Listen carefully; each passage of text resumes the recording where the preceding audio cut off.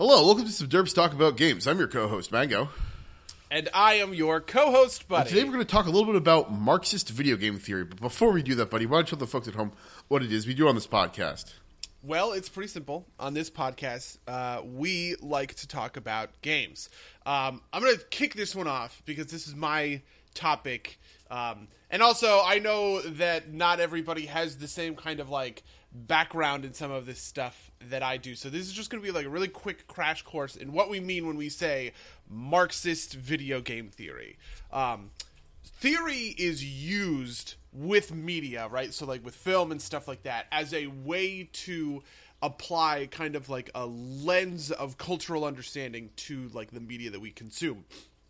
You know, something like a structuralist film theory talks about the underlying structures to narrative or to themes and stuff like that. Or a feminist film theory will talk about the way that women and gender play into the concept of the film. And Marxist film theory is all about, frankly, it's not even really that much about the content of the film, but it is all about the economic forces kind of behind the content. And so whenever we talk about things like how the Marvel movies are, lowest common denominator, and that's why they're making, billions and billions of dollars, or we talk about the Fox Disney merger and the effect that will probably have on, the media that we consume, all this other kind of stuff. This all sort of falls under the heading of Marxist film theory.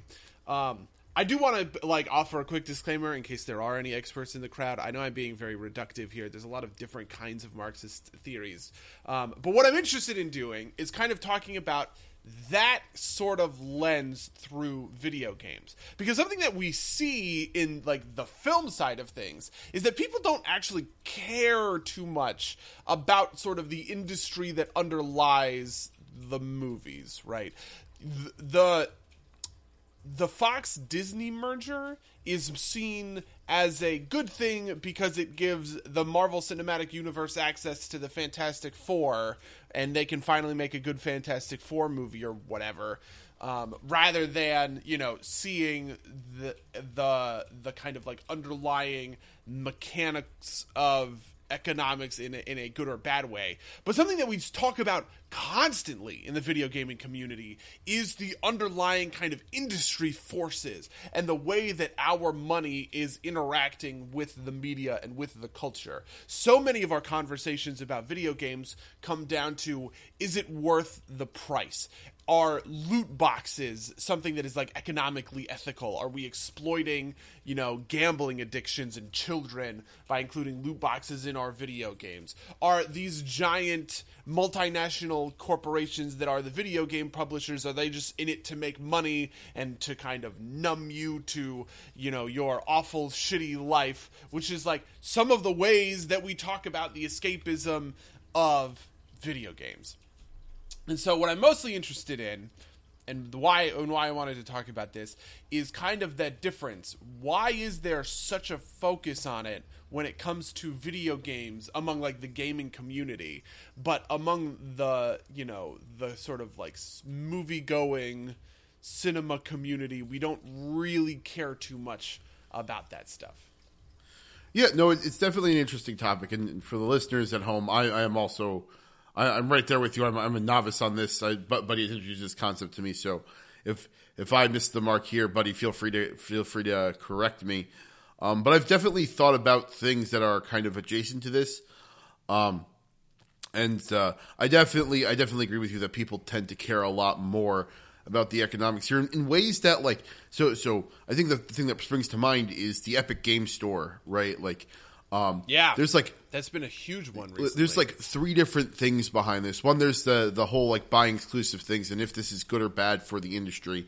I think part and parcel of this is the gaming enthusiast community feels weirdly connected to the industry as an active player, where you don't really a movie consumer. I don't think feels as much a part of it. Maybe you kind of get there a little bit with big fandoms, right? The Star Wars fandom feeling. Caring somewhat about some of that stuff, but the other part of this too is the thing that put the Epic Game Store on the map is that they give bigger cut to developers, and this is a good thing. But as I've heard several people point out, like, as consumers, that's not a thing we should be careful about how much we care about that, because that shouldn't actually pass on any benefit to us, right? Like,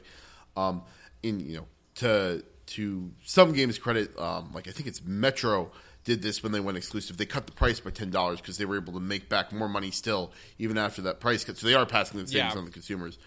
But I think, like, I have heard the argument made that, like, don't ignore shitty business practices that affect the consumers, which, the Epic Games Store isn't a fully fledged store yet because it's new, like, charitably because it's new. Uncharitably, they also have some we might not allow reviews, or it's developers opt in for reviews on the Epic Games Store, and people they're the consumer advocate branch of criticism, is what I'm going to call, like, in that kind of like Total Biscuit, rest in peace, kind of branch of the industry, of the criticism industry, talking about, like, this is anti-consumer, and it doesn't matter that Epic Games is giving a bigger cut to the publishers if they're hurting us as consumers. And so I think this is a very interesting question. But this is your area of expertise. Do you want to launch off with your own thoughts? Yeah, and I actually kind of think that the way we talk about Star Wars is an interesting. I hadn't thought about this, but, like, there is that kind of obsession with Star Wars, especially since, like, all of this stuff with The Last Jedi. Yeah. Like YouTube videos that are talking about Kathleen Kennedy getting fired, right? And how Solo didn't make any money, and that's because of The Last Jedi sucking, and Star Wars fans are boycotting it or whatever. Or even, like, Captain Marvel, right, is, like, the subject of this boycott that's not really a boycott, but now you have people on Twitter who are talking about a $1 billion movie franchise, right? And a multinational corporation to like score points in a feud between, like, fans. Do you know what I mean? And I feel like there's a kind of, like, Marxist sort of, like, angle to all of all of that kind of framing around this stuff too. And I think it just as much applies to the Epic Games Store, especially from the context of, like, Steam has had a pretty solid monopoly, right? Not complete control, right, but definitely an incredibly dominating force as the driver of online PC game sales. And so, like, in a macro sense, I do sort of think that the Epic Games Store, showing up with a lot of, showing up to play, right? Like, this isn't like GOG or like Green Man Gaming or whatever, who are, like, featherweights going up against Mike Tyson, right? Like, this is, like, the Epic Games Store has money, and it has power, and it clearly has influence. And so, like, in an abstract sense, that seems like a good thing to me, right? Like, we'd probably want to see more competition in the space. Origin sort of kind of did this, but also sort of kind of just doesn't really care about it. The Battle.net store doesn't really care about it. They only care about their own, their own properties and everything like that. So somebody who's really kind of, like, willing to put the dukes up and take the fight to Steam seems like a good idea to me, right? But it does also kind of have these negative effects on the consumer base. Do I really need to go buy, Metro on the Epic Games Store when all of my games are launched through Steam, and I don't want to have another, game launcher? I don't like the Origin launcher, and I don't like Ubisoft's Uplay launcher. Why would I go out and get the Epic Games launcher? So, like, a lot of this stuff can kind of be contradictory, and there's, like, a weird kind of ambivalence to all of it, because it's definitely true that even if I look at certain, like, corporate influences and say, this is a bad thing for the industry, this is an unhealthy thing for the industry, and I'd like to see it stopped, like, at what point do the consumers need to foot the bill for the progress that, like, the abstract industry needs to kind of, like, go through, and are they willing to foot that bill, right? And that's, like, I don't know, that's a like a tough question to really sort of answer. Yeah. I definitely get that. I think that a good place to kind of like jump in is kind of the initial question you pose is why we care more than say a moviegoer. Yeah. And then since you pitched this kind of episode idea to me, I've been thinking about it. I got a couple of ideas. I want to bounce them off you. Okay. First, I think that I think that kind of at the top level, like maybe there's not as much of a difference as you think because like we're enthusiasts, and I wonder how much like the film enthusiasts like. I think there's still a gap. I just don't like you have said to me, and your wife has mentioned that the studio behind Rick and Morty, I believe, is not great. And that you that there are problems there, and I think this kind of falls into that sort of criticism, but that's like relatively inside baseball. And I don't know if that's because she's in industry or because like I feel like there are people who are enthusiasts who would care about that kind of thing too. There's occasional talk about like co-star pay parity and stuff like that. That's definitely that is actually kind of true. That's something that we have been seeing more and more of. I feel like and I definitely think though it is heavier in video games, but I think there's a couple of reasons for that. I think the first and foremost is this is a thing that's come up before in some of our discussions, but games are a consumer product in a way that movies aren't. Like games are this weird thing that's like this bridge between the consumer product space and kind of the art as a medium space, right? Like, we talk about this when we talk about like, is the game worth dollars? Is the game worth the money? Right? That's not a question you really ask of a movie. And I think that because, and then the reason we ask that question is because it is in some ways like akin to a toaster in the same way that it's akin to a movie. That it's a thing that you use for in practical terms. That's actually really interesting, and I kind of agree with that. Like something interesting about movies is that they are, by and large, kind of standardized from like a pricing model, right? And part and parcel of that is that they are the pricing model is completely divorced from the piece of art, right? Like right, like so, the theater sets your price. And they do that kind of per like format, like per like, if you go see a 3D movie, if you go see a 2D movie on a smaller screen or whatever, and that's not actually wrapped into the movie itself. It's not like you pay more to see a 3-hour movie. Yeah, but like on the Steam store, like if I buy, Terraria, like an indie game like Terraria, that is probably going to be cheaper than buying a AAA game, right? And it's not like I go to a movie theater and Captain Marvel cost me $40 and Moonlight cost me $10 or something kind of along those lines. So that makes a lot of sense. I also think that, so for instance, I can't remember who wrote this. This is something I read a bunch in college, though. Was the idea that when you pay for a movie, you're not actually paying for in a lot of cases, you're not actually paying for the experience of sitting down in the theater and watching the film. You're paying for kind of like the water cooler aspect, right? That there is like a cultural conversation and you get to pay a price of admission to it, right?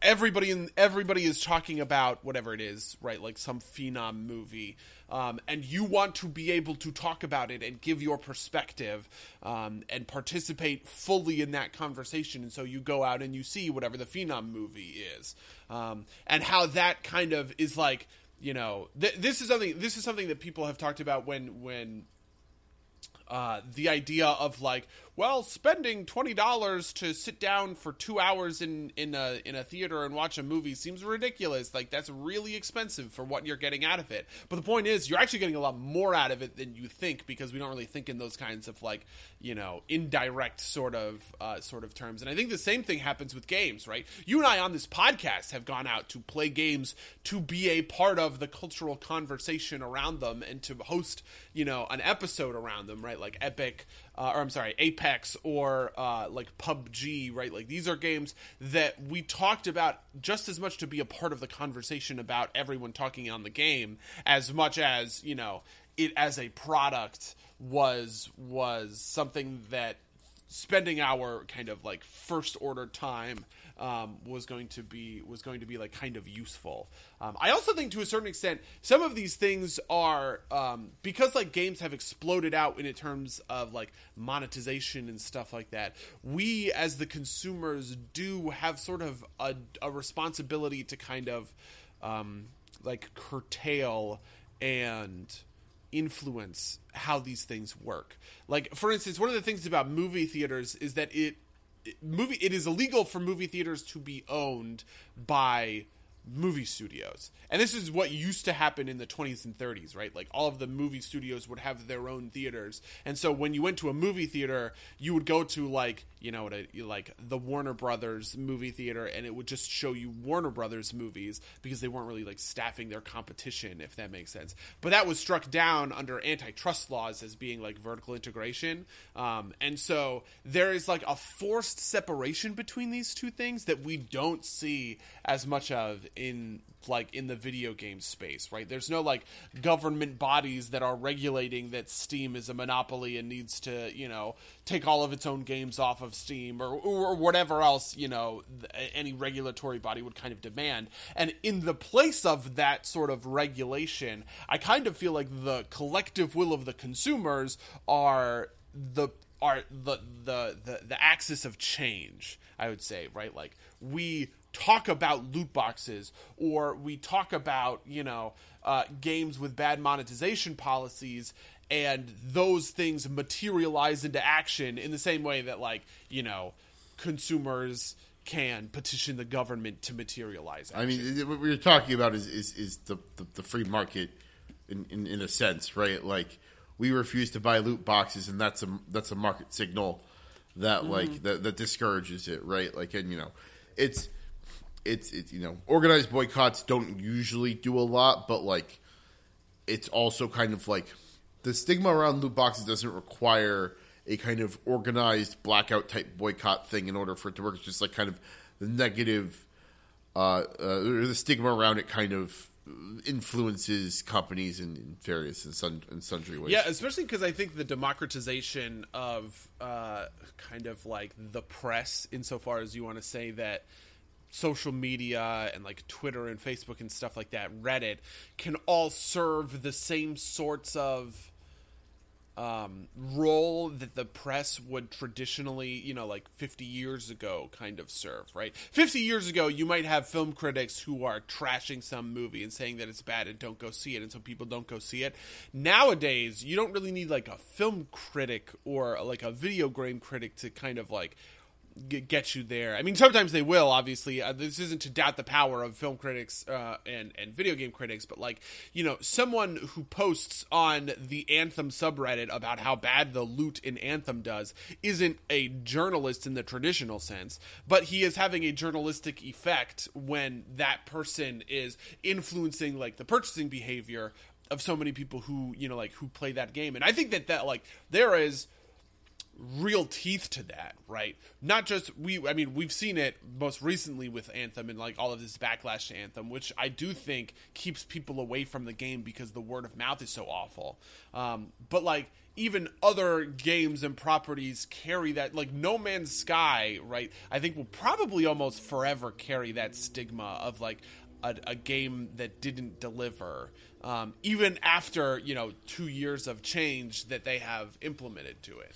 Yeah, I don't know. I feel like the conversation around No Man's Sky has shifted, but I definitely understand your point. I think that there's definitely there's definitely going to be part of its story, and it's something I want, like, kind of part and parcel of this. Just kind of bring it back around to why we care so much is there is more opportunity for the economic model that underlies the game to affect your actual game experience than there is in a movie, right? Like, if, you know, let's say I go to, like, you know, Richie McRitch's theater that has, like, the best equipment, and he charges $40 a ticket for a movie. That doesn't fundamentally, yes, on the margins that you see it on a better screen and whatever, you see it, you hear it with a better sound system, but it doesn't fundamentally alter the experience of seeing that movie. It doesn't fundamentally alter the story. Whereas like when a game revolves its kind of post-purchase market around microtransaction loot boxes, that affects how the game works, right? Like, one I like to think about is a lot of cosmetics are kind of relegated to this microtransaction type of market now, and where they used to be kind of like achievements, like things that you were rewarded for achieving things in game, right? And so by like something that I know I personally miss is you can still get this in WoW or ones is when someone has something cool, right? It's because they put in the effort and they got the thing. Yeah, that makes sense. Like I didn't farm loot boxes to get my Mage Tower appearance, right? I did the challenging content that was the Mage Tower, and that signals to everybody that that is an accomplishment of skill rather than an accomplishment of, in the instance of, for instance, a legendary McCree skin or something, like an accomplishment of luck or money. Yeah, exactly. And I think that fundamentally affects the experience. And, I think that on the whole scale of things is relatively minor. But this is a big thing around, like, MMOs. Most new MMOs now are free to play and all kind of like skirt on the edge, some skirt less, and just kind of dive right in of this idea of pay to win, right? And the idea of pay to win is exactly the kind of problem that the economic model can enforce on a game that it can't on a movie.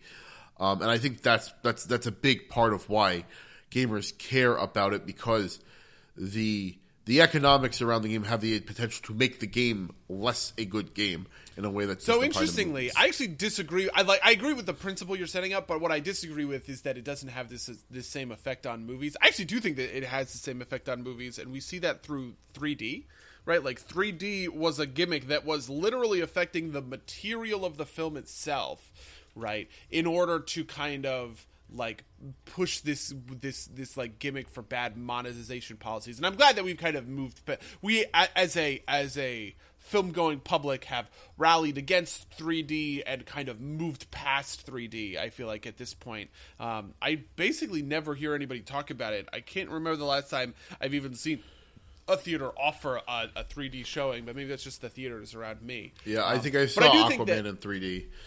Yeah, but 3D like the 3D technology necessarily affects things like the color grading of your film, and like the viewing experience of like the film itself. So I do think that it has some applications, but definitely, I absolutely agree with the principle that you're setting up, which is that like the way the monetization attacks the game itself, or kind of like cannibalizes pieces of the game itself, so that you're slicing off kind of like chunks of game flesh to sell to players.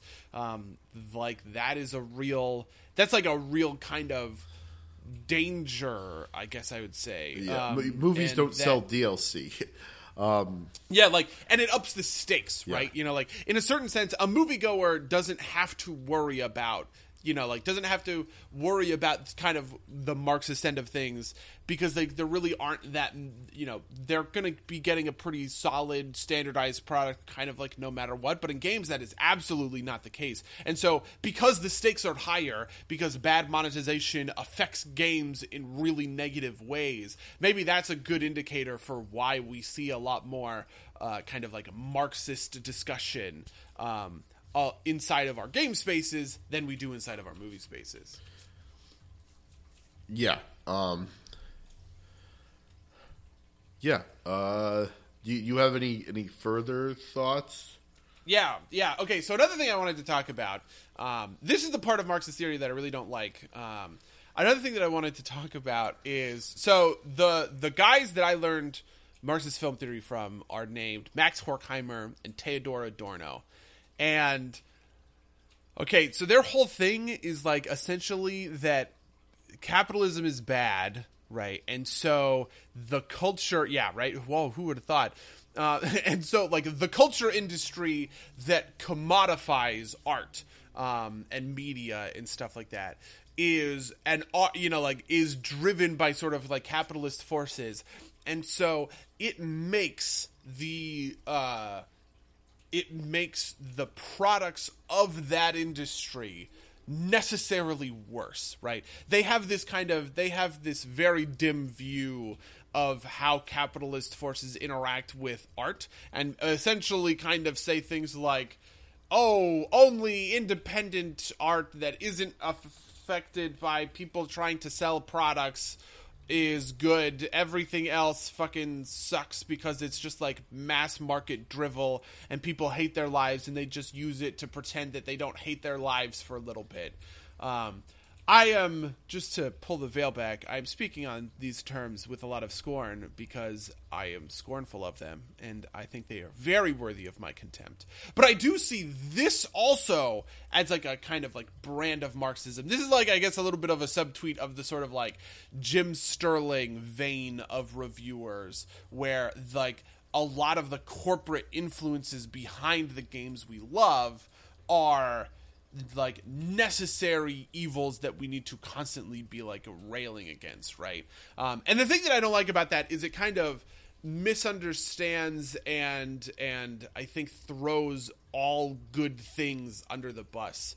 Like, maybe this is just me being really optimistic. Theodor Adorno and Max Horkheimer are super pessimistic about, you know, like the culture industry and everything kind of along those lines. But like, you know, my favorite game ever is Mass Effect 2, and I think it is the best game that has been made of all time, right? And it was made by like a big corporate BioWare under a big corporation EA, right? And that like kind of the insistence from this line of thinking that the corporate nature of these things equals bad, I also think sucks and is wrong. And that was the other thing I wanted to bring up. No, I think I take your point. I think that kind of the service that reviewers like Jim Sterling and others do is still valuable, right? Because like I think that like in the same vein of kind of like, you know, like the consumers need to kind of be the countervailing force against the industry. I think they serve as kind of like amplification points for that, because like, you know, I too don't think I'm definitely not as pessimistic about like culture can be commoditized, but that doesn't mean it doesn't have value, right? It doesn't have cultural value. In fact, the fact that you can bundle it up and sell it, I think, indicates its value at some level. And then this gets into like a deeper discussion about economics that we probably don't want to touch on too deeply. But the fact of the matter is that basically, like, there are things that companies will attempt to do to make more money, and having someone like Jim Sterling voice displeasure at the earliest kind of possible moment, I think accelerates kind of the countervailing consumer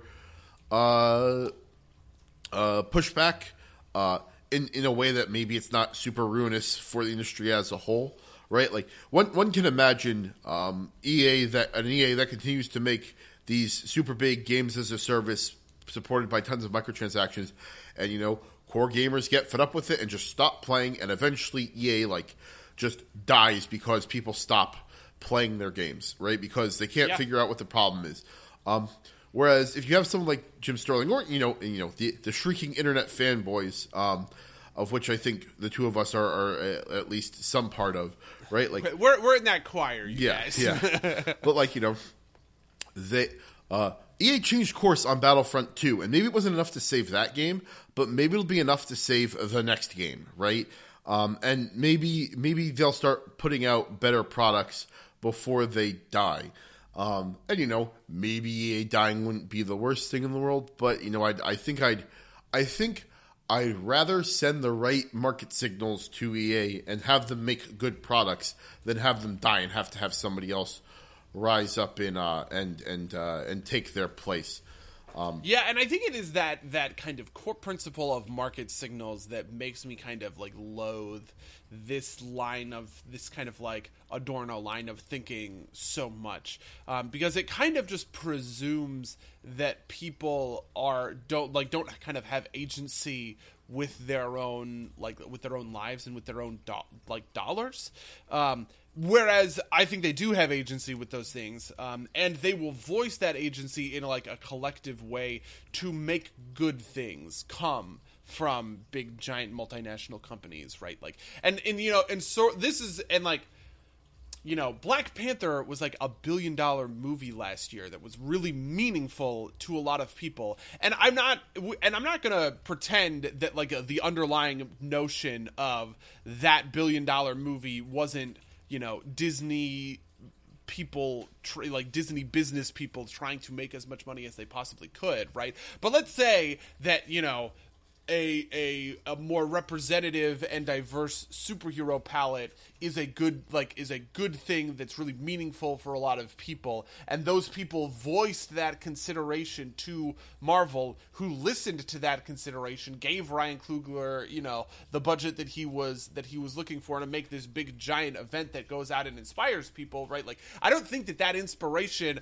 even if it does kind of have some of these cynical motivations of, I'm just trying to make as much money for the shareholders as possible, I don't think that inspiration is worthless. In fact, I think that it's very much like worthwhile, and so this is why I'm really like deeply uncomfortable with kind of like people make meaning out of things even when they are just like the most grossly, like the 1986 Transformers movie is probably a really good indication of this.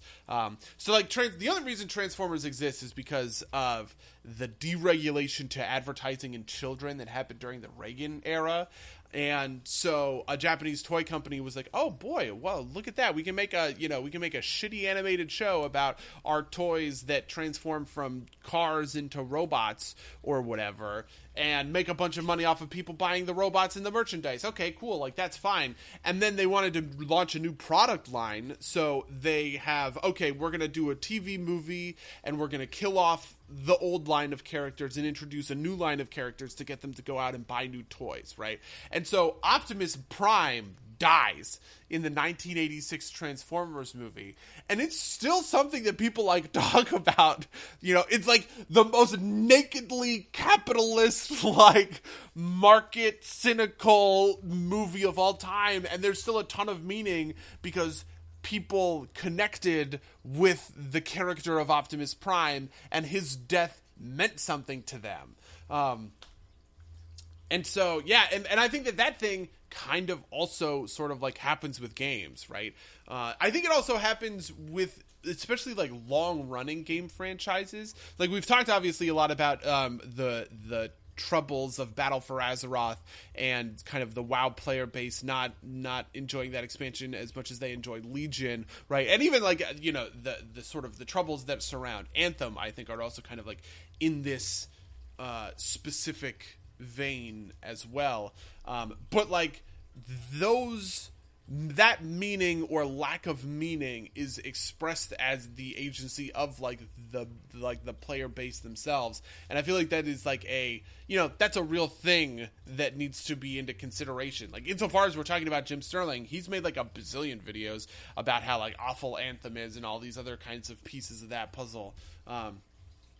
So yeah, it is kind of like a complicated. It's like a really complicated topic when you get into that way, because in some senses I sort of think that those two voices are in opposition and they have like this tug of war, and you know what I mean, and you don't want to go like too far down one side or the other, if that makes sense, where you have like the necessary countervailing force of where the players need to express themselves need to express themselves in their desires in order to help the game companies give them what they want, right? But you also, I do think, need a certain certain amount of like the Jim Sterling cynicism in there, in order to make sure that people aren't being taken advantage of. And those, they are contradictory in a certain sense, but I really think that the way it manifests is that kind of like tug of war where we are reevaluating things that we're seeing along those lines. Yeah, no, I absolutely agree with you. That makes a lot of sense to me. So kind of in this vein, do we want to talk maybe a little bit about some of the trends in the kind of the marketplace and how this applies? Does that make sense? Yeah. So I do think something that's also, very interesting to me is the single player games as service kind of divide that we've seen and that we've heard and that we've talked about. Because Sekiro just came out. Sekiro Shadows Die Twice or whatever. It's like the 5th or 6th game from Software, which is like the Japanese developer behind all the Dark Souls games. Well, it's the 5th-ish Soulsborne game. They have made other games. Like they made Metal Wolf Chaos, I want to say. They made other games before, but it is the 6th Soulsborne game. Demon Souls, Dark Souls 1 through 3, Bloodborne, and now Sekiro. Yeah, because I am kind of interested along these lines when it comes to people who say, the game of like big AAA single player games, or the era of big AAA single player games is over, right? And we're not going to see that again because these games just like flop and they don't make their money back, or whatever. So we're not going to get, I think of like 2012 like as being a really strong time, and this is when we get like Deus Ex Human Revolution, right? The Mass Effect series is coming out here, Dragon Age is coming out here, Dishonored, stuff like that. I mean, like Assassin's Creed. I mean, the kind of evidence against it is last year where we had God of War, and that's exactly 2, the thing, right? Spider-Man. To what extent are those market forces as powerful as we think that they are? And I don't have a good answer to that question. So I've heard this interesting thought or theory behind how the industry needs to adapt. This is actually as it relates to movies. And I'm not super into the industry, so you can tell me how accurate this is. But okay. The idea is that a lot movies, while they do have structures around them, the people that work on movies kind of assemble and disassemble around specific movies. But then after the movie's over, everybody kind of dissolves and then goes to work on different projects as kind of individuals or smaller units. No, that is absolutely how it works. Yeah. And so with games, that's not how it works, right? Like you work for a studio and you work for that studio kind of permanently.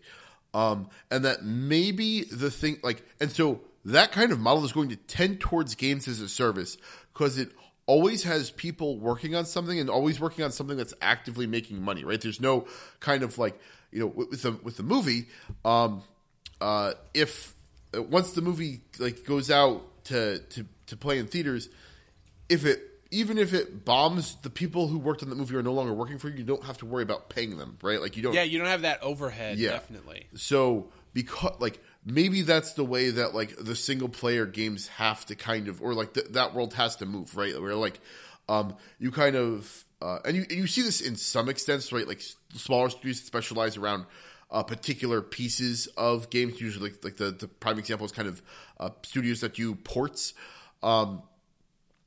Essentially, where the game industry divides itself up into specialists that work as kind of groups that assemble. A publisher will pull them together to work on a game, but as soon as the production on that game is done, they're no longer working for the company, and they split off, and this leads to gig economy type stuff, and there's a variety of opinions. I think is the easiest. Oh yeah, way to no, put it I absolutely understand that side of things, but I do think that it is really helpful, especially because right now games not only are they not structured like movies, they are structured like Silicon Valley kind of tech jobs, which makes sense because I feel like they're competing for a lot of the same people in a certain sense. Like you are competing for people in that kind of programmer space, and so but I think that increases overhead by a bunch, because people expect like that Silicon Valley work experience of like, you know, literally working in you know, like a Facebook or a Google type sort of like office. That's an expensive way to be fueling your employee, like, you know, your employees or whatever. And so it is not only avoiding the kind of low overhead angle, it is actively going with a much higher overhead sort of structure to the way the game companies work. And I have heard that this works in some instances. For instance, Pixar doesn't do a lot of gig economy stuff. Like, they are also run like a Silicon Valley kind of company, but they have a very good pipeline when it comes to, you know, like they have pre-production people, and their pre-production people are always working on pre-production, and then the movie goes to the production people, and they do production, and then they go to post-production people. You know what I mean? Like, they have a really solid pipeline that basically keeps everybody kind of solidly and standardly kind of employed across the like across the movie making sort of space. And I feel like video games want to do that same sort of thing, but haven't been able to, because you hear about it when it comes to like artists and stuff like that, right? Like, where one of the reasons that we see the kind of current sort of like microtransactions stuff is that the pipeline that artists and like engineers or developers use are pretty different.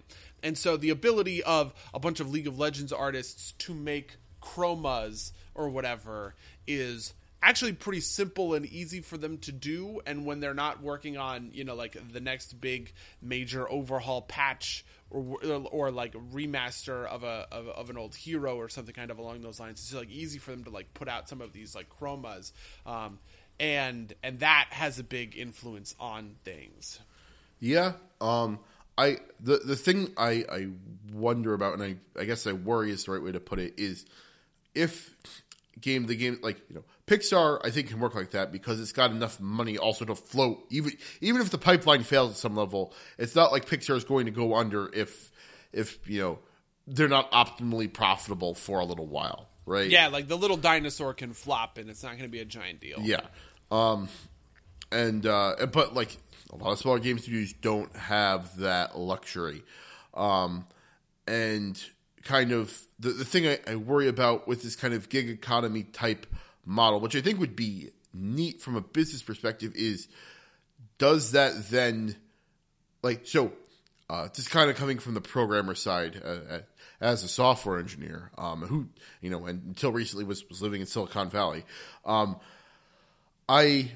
know, video games already work engineers worse than Silicon Valley companies, and it works because people care enough about video games to accept the lower quality of life so that they can do something that they like. And I wonder if moving to the gig economy, like, gets to a point where it's just like, that's not enough, right? Like, if your choice as a programmer, a talented programmer, is work for Google or Facebook, where you get your meals taken care of and, you know, you get a bunch of different perks, and yeah, maybe you work super hard, but that's not any different than the games industry. Or, you know, you get called onto a project where you work like a madman and then you don't even have any job stability afterwards. Like, I'm sure there are some people who would still do it for you know, love of the craft, but at what point do you lose too many talented engineers for everything to come kind of crashing down? Yeah, that actually I think is a real danger. You know, like, this is something that I see with like friends in the film industry from time to time. You'll see them almost kind of like burn out their own love of filmmaking, right? Like, because they are so knee deep in it all the time that when you're like, hey man, you're like, do you want to go see, you know, like whatever, right? Like, do you want to go see Shazam or whatever? They almost can't have like an authentically, I guess, sublime movie experience anymore, because like all they can see are the nuts and bolts, if that makes sense. And I kind of feel like that's like the same sort of danger to like working, you know, like to working in the video game industry from like behind the scenes as an engineer or as like a programmer or something like that, when you have like another option that is a lot less kind of glamorous but also not necessarily as taxing, right? Like they don't have crunch at Facebook, or maybe they do, I don't know. I mean sometimes do, but the other part of that is that you say it's not as glamorous, but some ways it is, right? Like especially because I think this is a thing that kind of I know, like, engineers, like programmers, I think get into video games because they love video games, but I also think that a lot of them kind of envision themselves more in kind of like like with more design as kind of what they also enjoy about video games, right? And like a programmer isn't a designer, right? A programmer is an implementer in a lot of places, especially at these bigger companies. Yeah. And I think that can be disillusioning too at some level, right? Like, yeah, that definitely makes a lot of sense to me. And so I think that I think the gig economy is like the gig economy model makes sense in some ways, but I also don't know. I just don't know how much it'll work. This is a weird problem because like at the end of the day, right? Like this, like it all just kind of like falls out in weird ways. Like everybody's super afraid right now that BioWare is going to get dissolved. That like EA is finally going to take them out back and shoot them, like everybody's been expecting for the past 10 years, because Anthem's not doing great. And something that Castle Super Beast brought up is that in some ways BioWare is already dead, right? In the way that like the people that you care that you call BioWare are not at BioWare anymore. Mm-hmm. Yeah, this is something that I see talked about a lot. How there are kind of like there are some, but like there aren't a lot of like celebrity, like inside of specific communities. Maybe like Ben Brode was obviously kind of like the celebrity face of Hearthstone, in the way that like Zack Snyder is the celebrity face of Man of Steel, or there are some, but they're few and far between, right? Like there's Shigeru Miyamoto, like there's Yoko Taro, there's Tim Schafer, stuff like that. But like there aren't a lot of, one of the things about Man of Steel that you can point to is go, oh yeah, so that is, Zack Snyder, who directed this movie I like, and it's also Christopher Nolan, who directed this movie I like, and he's producing this one, and he wrote it with David Goyer, who, wrote these movies, and it stars Henry Cavill, who's in this and that and the other thing, and we just don't think in those kinds of terms when it comes to video games, right? Like, we don't think about the people, the game director of Mass Effect or the writer behind Mass Effect. We just think of BioWare, kind of like amorphously and abstractly. Yeah. And that is a big kind of like hurdle, because like that star power and that celebrity is something that I feel like gets people like more on board with some of these things, right? Like for instance, the star power, who's the Metal Gear Solid guy? Kojima. The star power that Kojima was able to leverage against Konami was really powerful, right? Like, he was kind of he had this legitimate celebrity status, and he was kind of being wronged by the company, and that wrong kind of like got weaponized in the community. But we don't have we don't have similar faces for that kind of thing when it comes to like BioWare, right? Yeah. Like, nobody really cares that like Drew Karpyshyn, who's the guy that wrote Mass Effect 2, like Drew Karpyshyn was just kind of a gun for hire, like he normally just like sits around and writes EU Star Wars books. So, I don't know. That's like a whole sort of another thing. The other thing about like the film industry gig economy is that it's supported by a network of very powerful unions. Yeah. And I don't know how much that would, like a programmers union makes a lot less sense, because programming is such like a bigger, I mean, programmers as individuals already have a lot of power, right? Like they don't really, like software engineers don't really need a union to exert their power as a workforce, because they're so in demand that they already have that power, right? Like you could, if your company's shitty enough, programmers leave and your company dies and they don't have trouble finding another job. Yeah. But like, so like maybe like 3D artists or something kind of along those lines, right? Like, you know, the effort and kind of care that needs to be put into creating those unions is not it's not a small thing.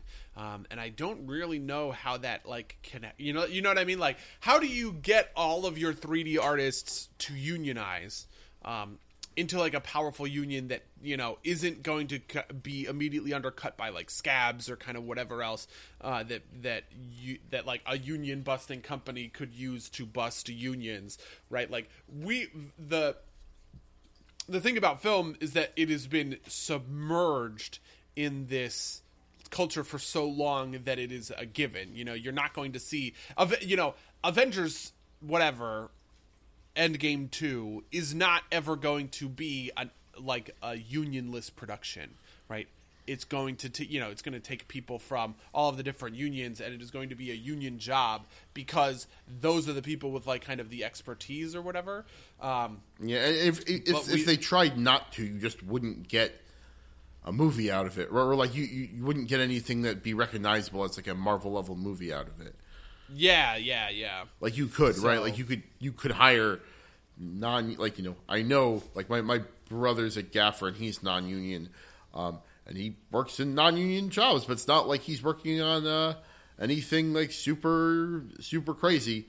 Because there is like a certain amount of prestige that goes with those union jobs, right? Where they want to make sure that they have the best, the best kind of people, and the best kind of people typically join up with the union.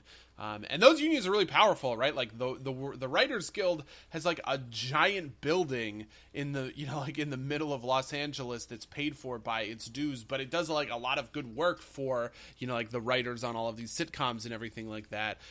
Because they don't, without the union, they don't have health insurance, right? Or they don't get residuals, right? Like the Screen Actors Guild, guarantees residuals getting paid out to people. And so, yeah, that is a big piece of the structure of kind of Hollywood and the film industry, that there isn't the same sort of thing underlying in games. Maybe there could be, like maybe we will see like the Designers Guild. I definitely see people talk about unionizing, like, in casual conversations on Twitter, but yeah. Yeah. No, it's interesting because there's like an infinite field of people who want to be in the industry. And I think another part of this too is like an indie game can get success in a way that like even a quote unquote indie movie that you see in a theater is, far and above anything that like the like lowly, like, like Undertale was one dude, right? Like one dude and one artist. You don't get that in the film industry. And I like part of like even where there are people who, like even like Steven Soderbergh serves as his own editor and his own or whatever else, or like you just can't, it is too big of a project to do all by yourself. You can't act every part. You can't play every role. You can't light every scene. You just need more people to do that. And I don't think games necessarily have that same, that same kind of level, right? Like Stardew Valley is one dude. Undertale is one dude. Even the equivalent of that for movies is like YouTubers, right? And that's like its own ball of wax. Yeah. Oh, that's interesting. The equivalent of that for YouTuber is YouTubers. Yeah, that's absolutely true. Now that I think about it, that makes a lot of sense. And that's its own ball of wax, and that might be collapsing under itself because they effectively exist at the largesse of Google. Yeah. I mean, yeah, that's such a I really wonder what like one of these guys from like the 1930s would say about like the current, like if I were to resurrect Theodore Adorno and show him just like an hour of like, kind of algorithm driven YouTube, like what would he say about it? Show him an hour of PewDiePie. Shane Dawson is the culture industry. Yeah. Like, Yeah, I mean, I know you like to shit on Shane Dawson because of his recent feline escapades. I wasn't gonna bring it up, but it's so funny. Yeah, it's funny, but it also can, like, his documentaries are well put together. Like they've got like a production level behind them, right? Like I think maybe something else, like another thing would be like somebody like Gus Johnson or any of these like people who like Rice Gum or whatever. Rice Gum is still, I guess, like, you know what, you're right. The Paul I watched brothers. The Content Cop. Yeah, the Paul brothers. Like any of these like low effort daily vloggers who are just literally like, you know, kids buy my merch like for hours on end, right? Like I mean there is a controversy about that because children's television show, like, so children's TV got deregulated in the 80s with Reagan, but then it kind of got like re-regulated a bit in the 90s, where you can't like straight advertise to kids. There has to be at least that like kind of like narrative framework around, you know, like whatever, right? Like the Barbie show. So it has to be telling like stories and stuff like that, even if it is kind of like ultimately there to like sneakily be a commercial for, you know, a Barbie doll, or whatever else. But like those regulations exist. And it is kind of questionable whether or not they apply to like online video. But if they do, Jake Paul is 1000% guilty. Yeah, because most of his videos are just about like hawking merch. Nerd City did a that's exactly what I'm referencing. Yeah, I'll let me put down to link that in the show notes.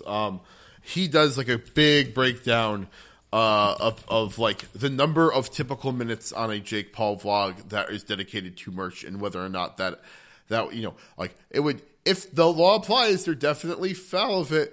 Although, I like, the funny kind of counterpoint is, like, I'd kind of rather Jake Paul, I mean, it's the wrong Paul brother, but I'd rather Logan Paul just be hawking merch for 30 minutes instead of, like, rampaging through the forests of Japan finding dead bodies.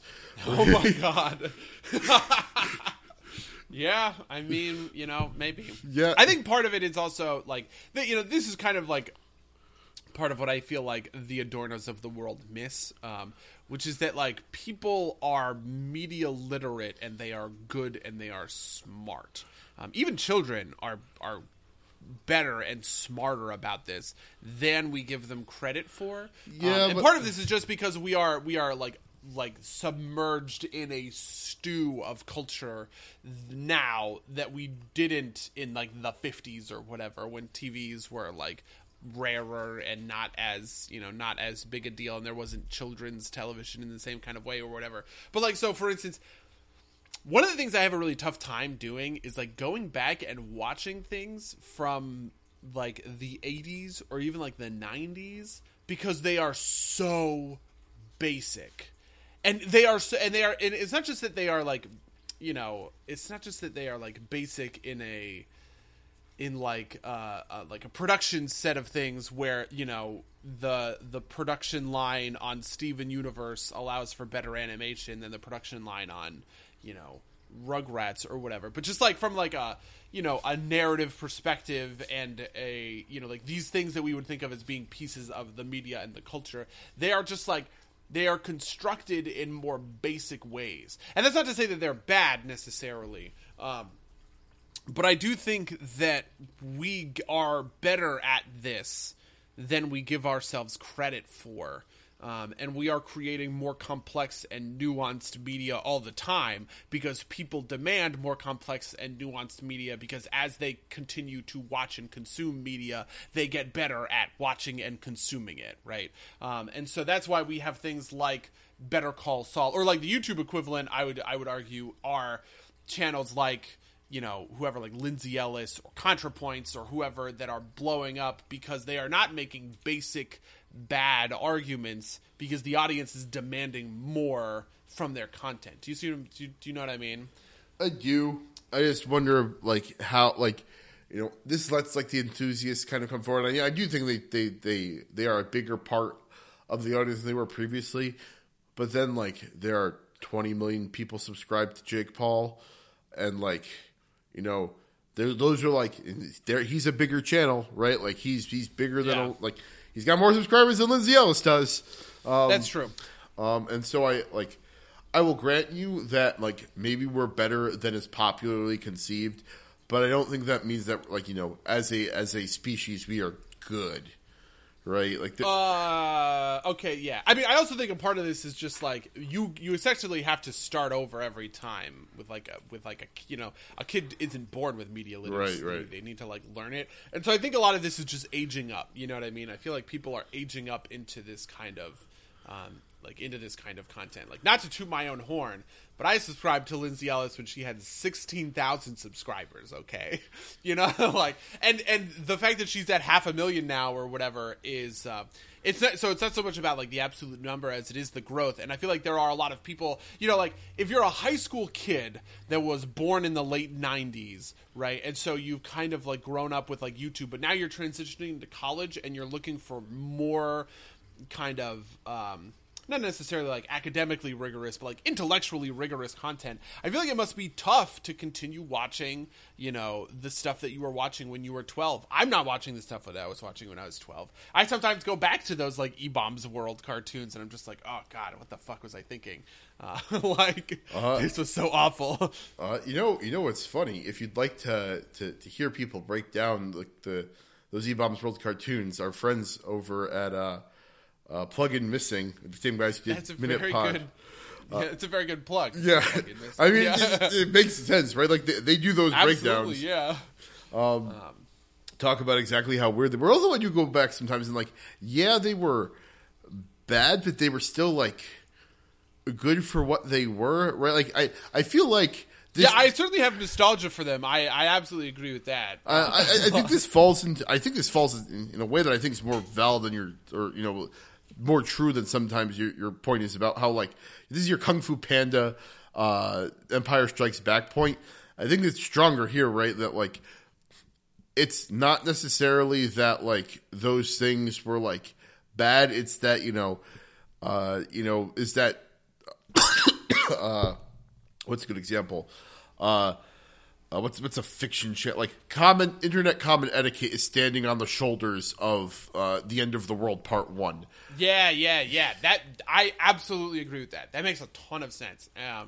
And so that's my like if there's the grain of truth that I think kind of is the reason that like Adorno is wrong about it. I feel like it is that grain of truth is that people are smart and are getting smarter kind of all the time. And they will kind of smart themselves out of being, like, I don't know, kind of like opiated by, I mean, I guess religion is the opiate of the masses in Marxism. I don't remember. And anyway, that's Marxism game theory in video games as applied to video games. I guess I should say. Yeah. So how was your week then? How was my week? I've actually been going back and playing Factorio. So there's that. There's a bunch of new cards coming out for the Hearthstone. There's a new Hearthstone expansion coming out. It's called the Rise of Shadows, which is very cool, and I just want to talk about it briefly. The Rise of Shadows is the first in a year-long storyline for Hearthstone. Which is the first time that they're doing this. This is something that Magic has been doing for a long time, where like they'll put out a set and then they'll do a block or a block and then a set and then a set afterwards, and they're all part of the same story, and it's a continuation on that same story. The 3 Hearthstone expansions this year are all part of the same story, apparently, and that story starts with a bunch of famous Hearthstone villains getting together and forming an evil league, like an Injustice Society kind of like Injustice League anti-Sinister Six superhero team, and they are attacking Dalaran for unknown reasons. We don't know why they're attacking Dalaran, but I think that is cool.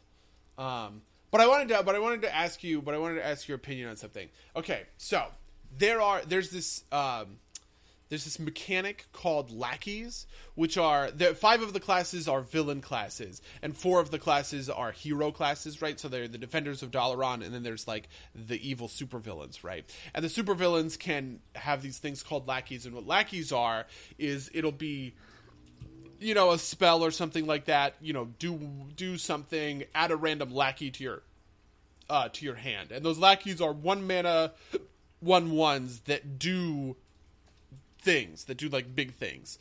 So for instance, you know, it might like a 1 mana 1/1 that Battlecry deal 2 damage, or a 1 mana 1/1 Battlecry discover a spell, you know, something kind of along those lines. But something that they've talked about is that over the course of the expansion, or over the course of the year, there are 5 lackeys in the pool right now. More lackeys are going to be added to that card pool, if that makes sense.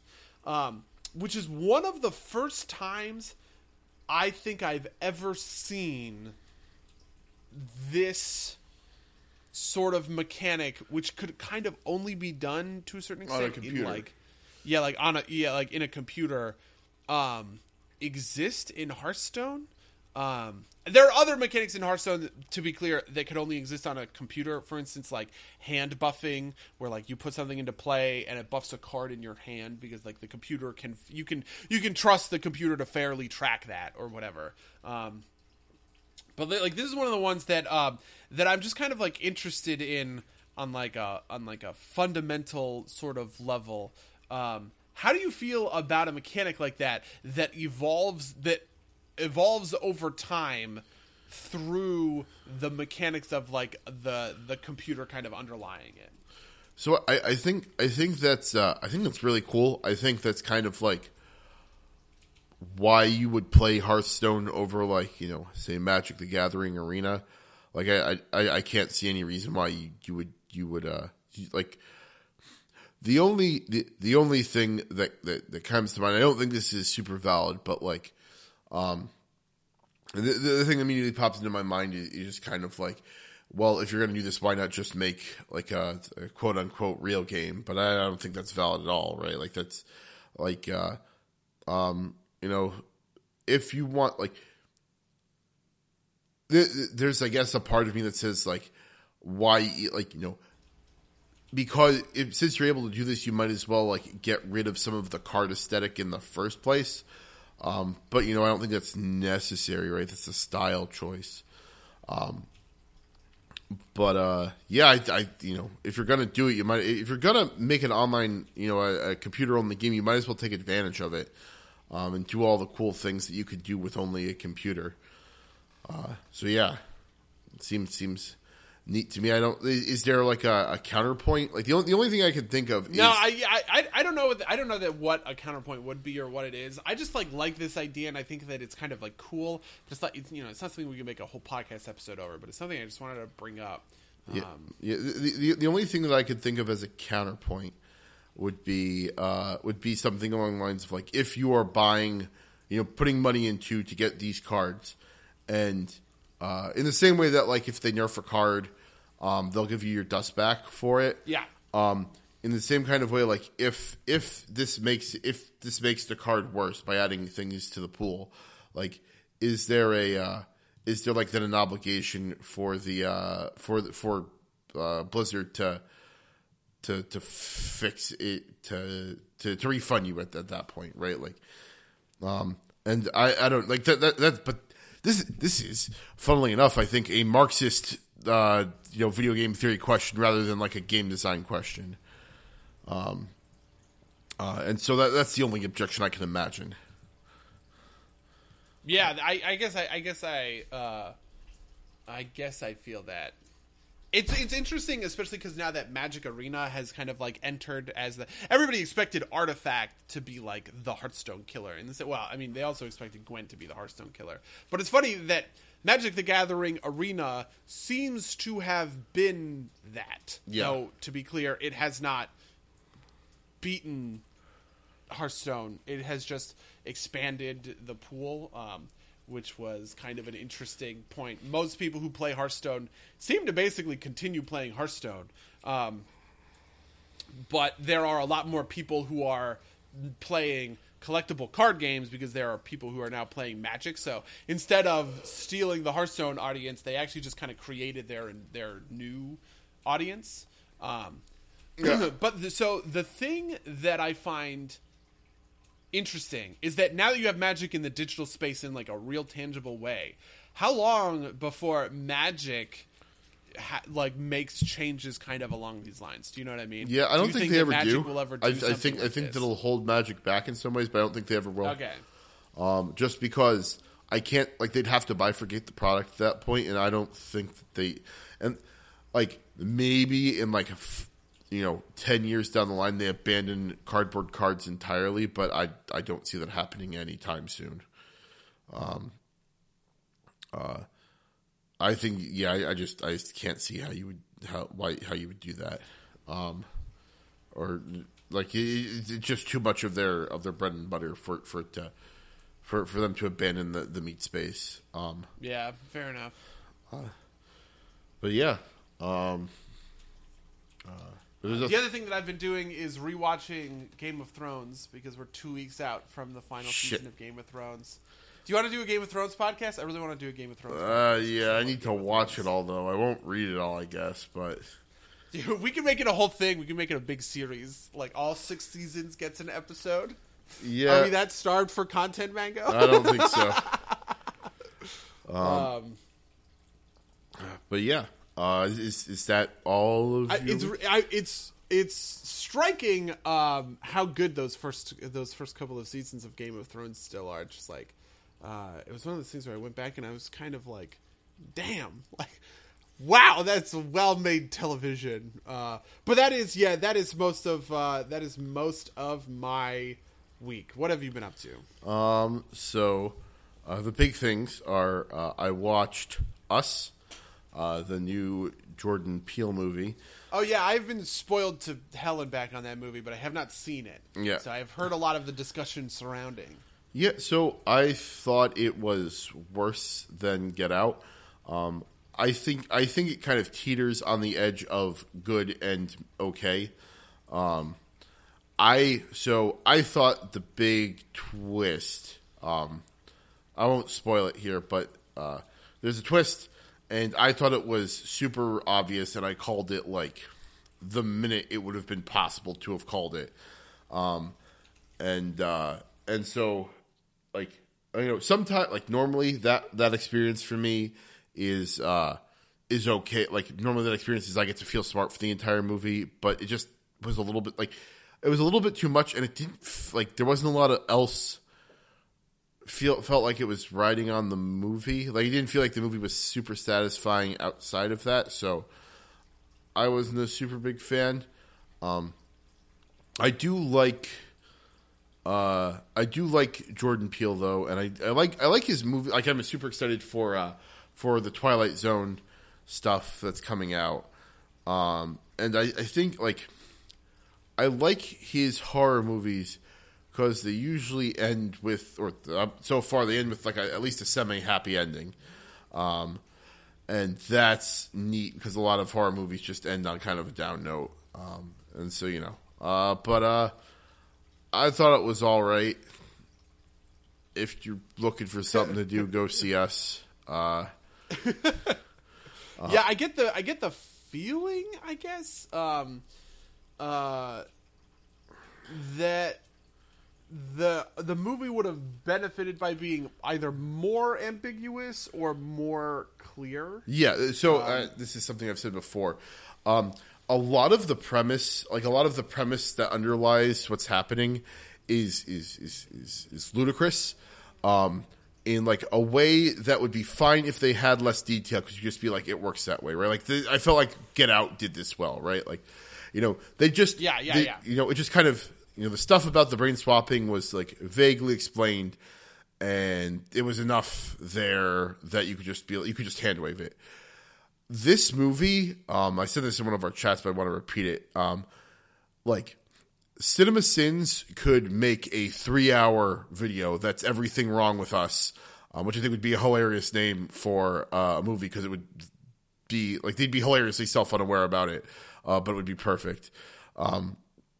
Because if you watch the movie, all of the explanation is basically nonsense, right? Like, you can look at something and be like, but how or why? What's like, how does this make any sense? And you might as well have just not said it as much as they did. That or come up with some really solid reasoning for what was happening, and done that. But I feel like that would have gotten a little bit too wordy and isn't really Jordan Peele's style. So I making that judgment call, I think it could have done with a less explanation. But like I said, it wasn't terrible. Again, if you're looking for something to do, you could spend your time worse. I also watched today, The Rocketeer. Oh yeah. I hate that movie by association, even though I actually like that movie as a movie, because people always talk about it in ways that I find just like super dumb and shitty. Everybody's always like, "Oh, this is what a superhero movie should be," and stuff like that. And I'm just like, "Boo, bad take." Yeah, so I had I don't think I'd even really heard of the movie. What's it called? Red Letter Media put out a review of it, and so I just went and watched it because I figured, why not? I had nothing better to do today. I thought it was interesting because regardless of like this is what a movie should be, it is kind of like we talk about like the progenitors of the modern superhero movie movement. I definitely see how it fits into that kind of legacy. Yeah. It was really goofy. It is super goofy. And I enjoyed it from that angle. It felt very 90s / given that it was a movie that was supposed to be in the style of the 30s, it felt very 90s for what it was. That's funny. That is actually really funny. I have been a little bit disenfranchised with some of the discourse surrounding superhero movies recently because of the Zack Snyder thing, which I guess I'm bringing up now because, of course, I am. Over the weekend, last weekend, Zack Snyder hosted for the film program that he graduated from in college. He essentially hosted a big fundraiser for 3 of his director's cuts, like screened in like IMAX or whatever in that theater in order to like raise money for the film program. I think at like Loyola Marymount or wherever he like went to school or whatever. And a bunch of people, and afterwards there was a Q&A. And I knew about this because, I almost went to these. I knew about this because I was seeing the Snyder people talk about how awesome this Q&A was and how he was saying, and what he was talking about. And then over the course of the weekend, so it's Thursday, Friday, Saturday, right? Like the 3 movies get shown. And then on the following Monday, Twitter blows up with like people who are now talking it, like it is filtered into like the rest of film Twitter. And I don't think I've ever been more frustrated with like the discourse, because it just got like so wrapped up in, essentially it got so wrapped up in people reading quotes without like seeing the videos or understanding like the context where they were coming from, and just like really pissed me off.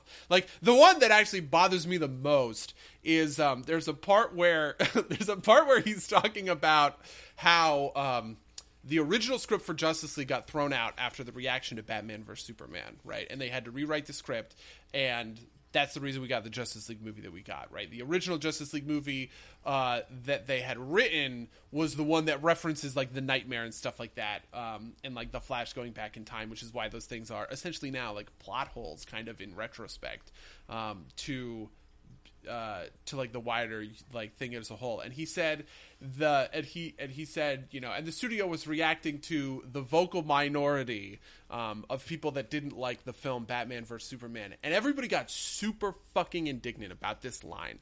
They were like, "Oh, everybody hates Batman vs. Superman, Zack Snyder, you fucking idiot. How do you not know?" But the point is, if you watch the video, it's a joke. He's making a joke about that. And everyone laughs. And I'm just like, oh, you people are driving me insane. It's the same thing, by the way, It's the same thing with the thing where the Martha Kent thing. Yeah, with the Martha Kent thing. Oh my God, people are so dumb. Okay, so he's talking about the process of writing Batman vs Superman with Chris Terrio, right? Oscar-winning, award-winning writer Chris Terrio. And how they had conceived of the Martha thing in the screenwriting phase. And as a joke, he mentions how they almost like made it so that, you know, Martha Wayne actually survived the gunshot and went into witness protection and became Martha Kent. And so they actually have the exact same, mom or whatever. And if you watch the video, oh my God, it's such a joke. It's obviously a joke. But people took this so seriously. And I was just like dying. Like, I think you could have the conversation around, does Batman kill people? Does Batman not kill people? I have a clear, point of view on that. And I think you can kind of argue both sides to a certain extent with that discussion is fine. That was real discourse. But Jesus fucking Christ, you people. They're jokes, okay? Like, God. People like I definitely can sympathize with that sentiment of people taking things out of context. There's like a bunch of those, and it's kind of littered in all sorts of news media. Yeah, and no, so all the time. I feel like this I'll let that kind of ride. But yeah, the other things that I've been doing this week are game-wise, playing some video games. Besides the Destiny, I have been playing. I put a little bit of time in the Division 2. Game's neat. I've played the aforementioned Sekiro, Shadows Die Twice, 2 different parts. It's definitely a Soulsborne game. It's got this weird feeling the thing that's weird about this game is there's like the Japanese samurai Dark Souls was kind of done by Neo, which is by a different company, which is significantly different from this game. I'm not suggesting that one's like a ripoff of the other, but this game feels like a FromSoft game. There's definitely mechanical differences, but it almost feels like someone did a total conversion mod of Dark Souls to make Sekiro. Which in some senses is accurate because I'm pretty sure it's running on the same engine, but it just feels so much like they took the stuff and just tweaked it a little bit to make Sekiro, that it just in a way that Neo feels like its own game. And that's not to say that Sekiro is bad. I've been enjoying it a lot. It's the same kind of, good frustration that the game is always, or that the FromSoft games are always. Something that I'm maybe not as big a fan of is this game is more kind of Dark Souls has always kind of been in the kind of vein of, be patient, be slow, be methodical. And this game is maybe on the other end of that, right? You're encouraged to be aggressive, but because you have no stamina bar, you can just kind of fuck around for a while and wait for things to reposition and pick your moments. And so you can lame it out really hard. Whereas in Dark Souls, if you try and do that too much, you will eventually run out of stamina and get shit wrecked. Whereas you can literally run around in circles endlessly in Sekiro. And so I think I don't think you need to play that way. In fact, I think that's not the best way to play the game. But I think that the ability to do that is dangerous, I think is the best way to put it. In a game that is based so much around trying over and over and over again. Because I think there's a temptation. I found myself falling into this too, kind of cheese as hard as possible to get past the boss. You just can't. And when you're the biggest cause of deaths in Dark Souls in general as a franchise are when you are so close to beating the boss or beating the encounter that you overextend and you get excited and you try and close it out and then you screw it up and then you die. That's like the most frustrating end, but you can live with, like that's what you signed up for with this game.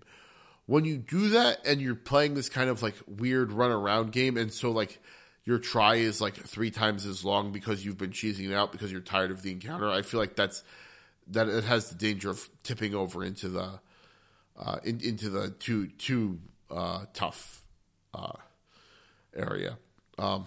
Other than that, I've been playing some Axiom Verge. It was released for free on the Epic Games Store, which we talked about briefly. It's a Metroidvania. It's neat. I like Metroidvanias. It's a decent Metroidvania. Those fair enough. Yeah, no. Yeah, I mean, I'm always interested by Sekiro. I was actually kind of tempted to get it. Just when I saw it came out, I was like, you've never done any of these from Software Games. It's a samurai game. You love samurai kind of things, but I don't know. It's always such like a big ask, I feel like. Yeah, I mean, it's the games are interesting. You could do worse. It's also the most like a normal game I think of any of the Soulsborne games. Like, you can't hardcore hack and slash, but you can kind of approach it a little bit more like a normal game than you would otherwise. Fair enough. Yeah. That makes sense. I feel like there are a lot of games coming out in April. Like Imperator comes out later this year, which in might April be April 25th, I believe. April 25th, yeah, which might be the biggest one. Is it the biggest? I mean, it's the one. Anno 1800 is the other one that I'm like really like paying attention to. I'm very interested to see what Imperator looks like because I'm hearing things. I think a friend of the cast X was talking about it, where he was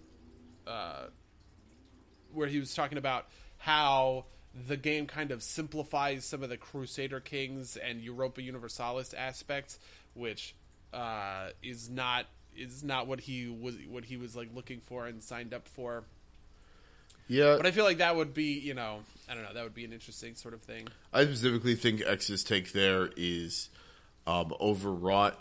I think he talks about no unique units, but Crusader Kings doesn't really have unique units. Like, I don't think it's going to be any worse than any other games. And the interface looks great. Yeah. I've been following some stuff.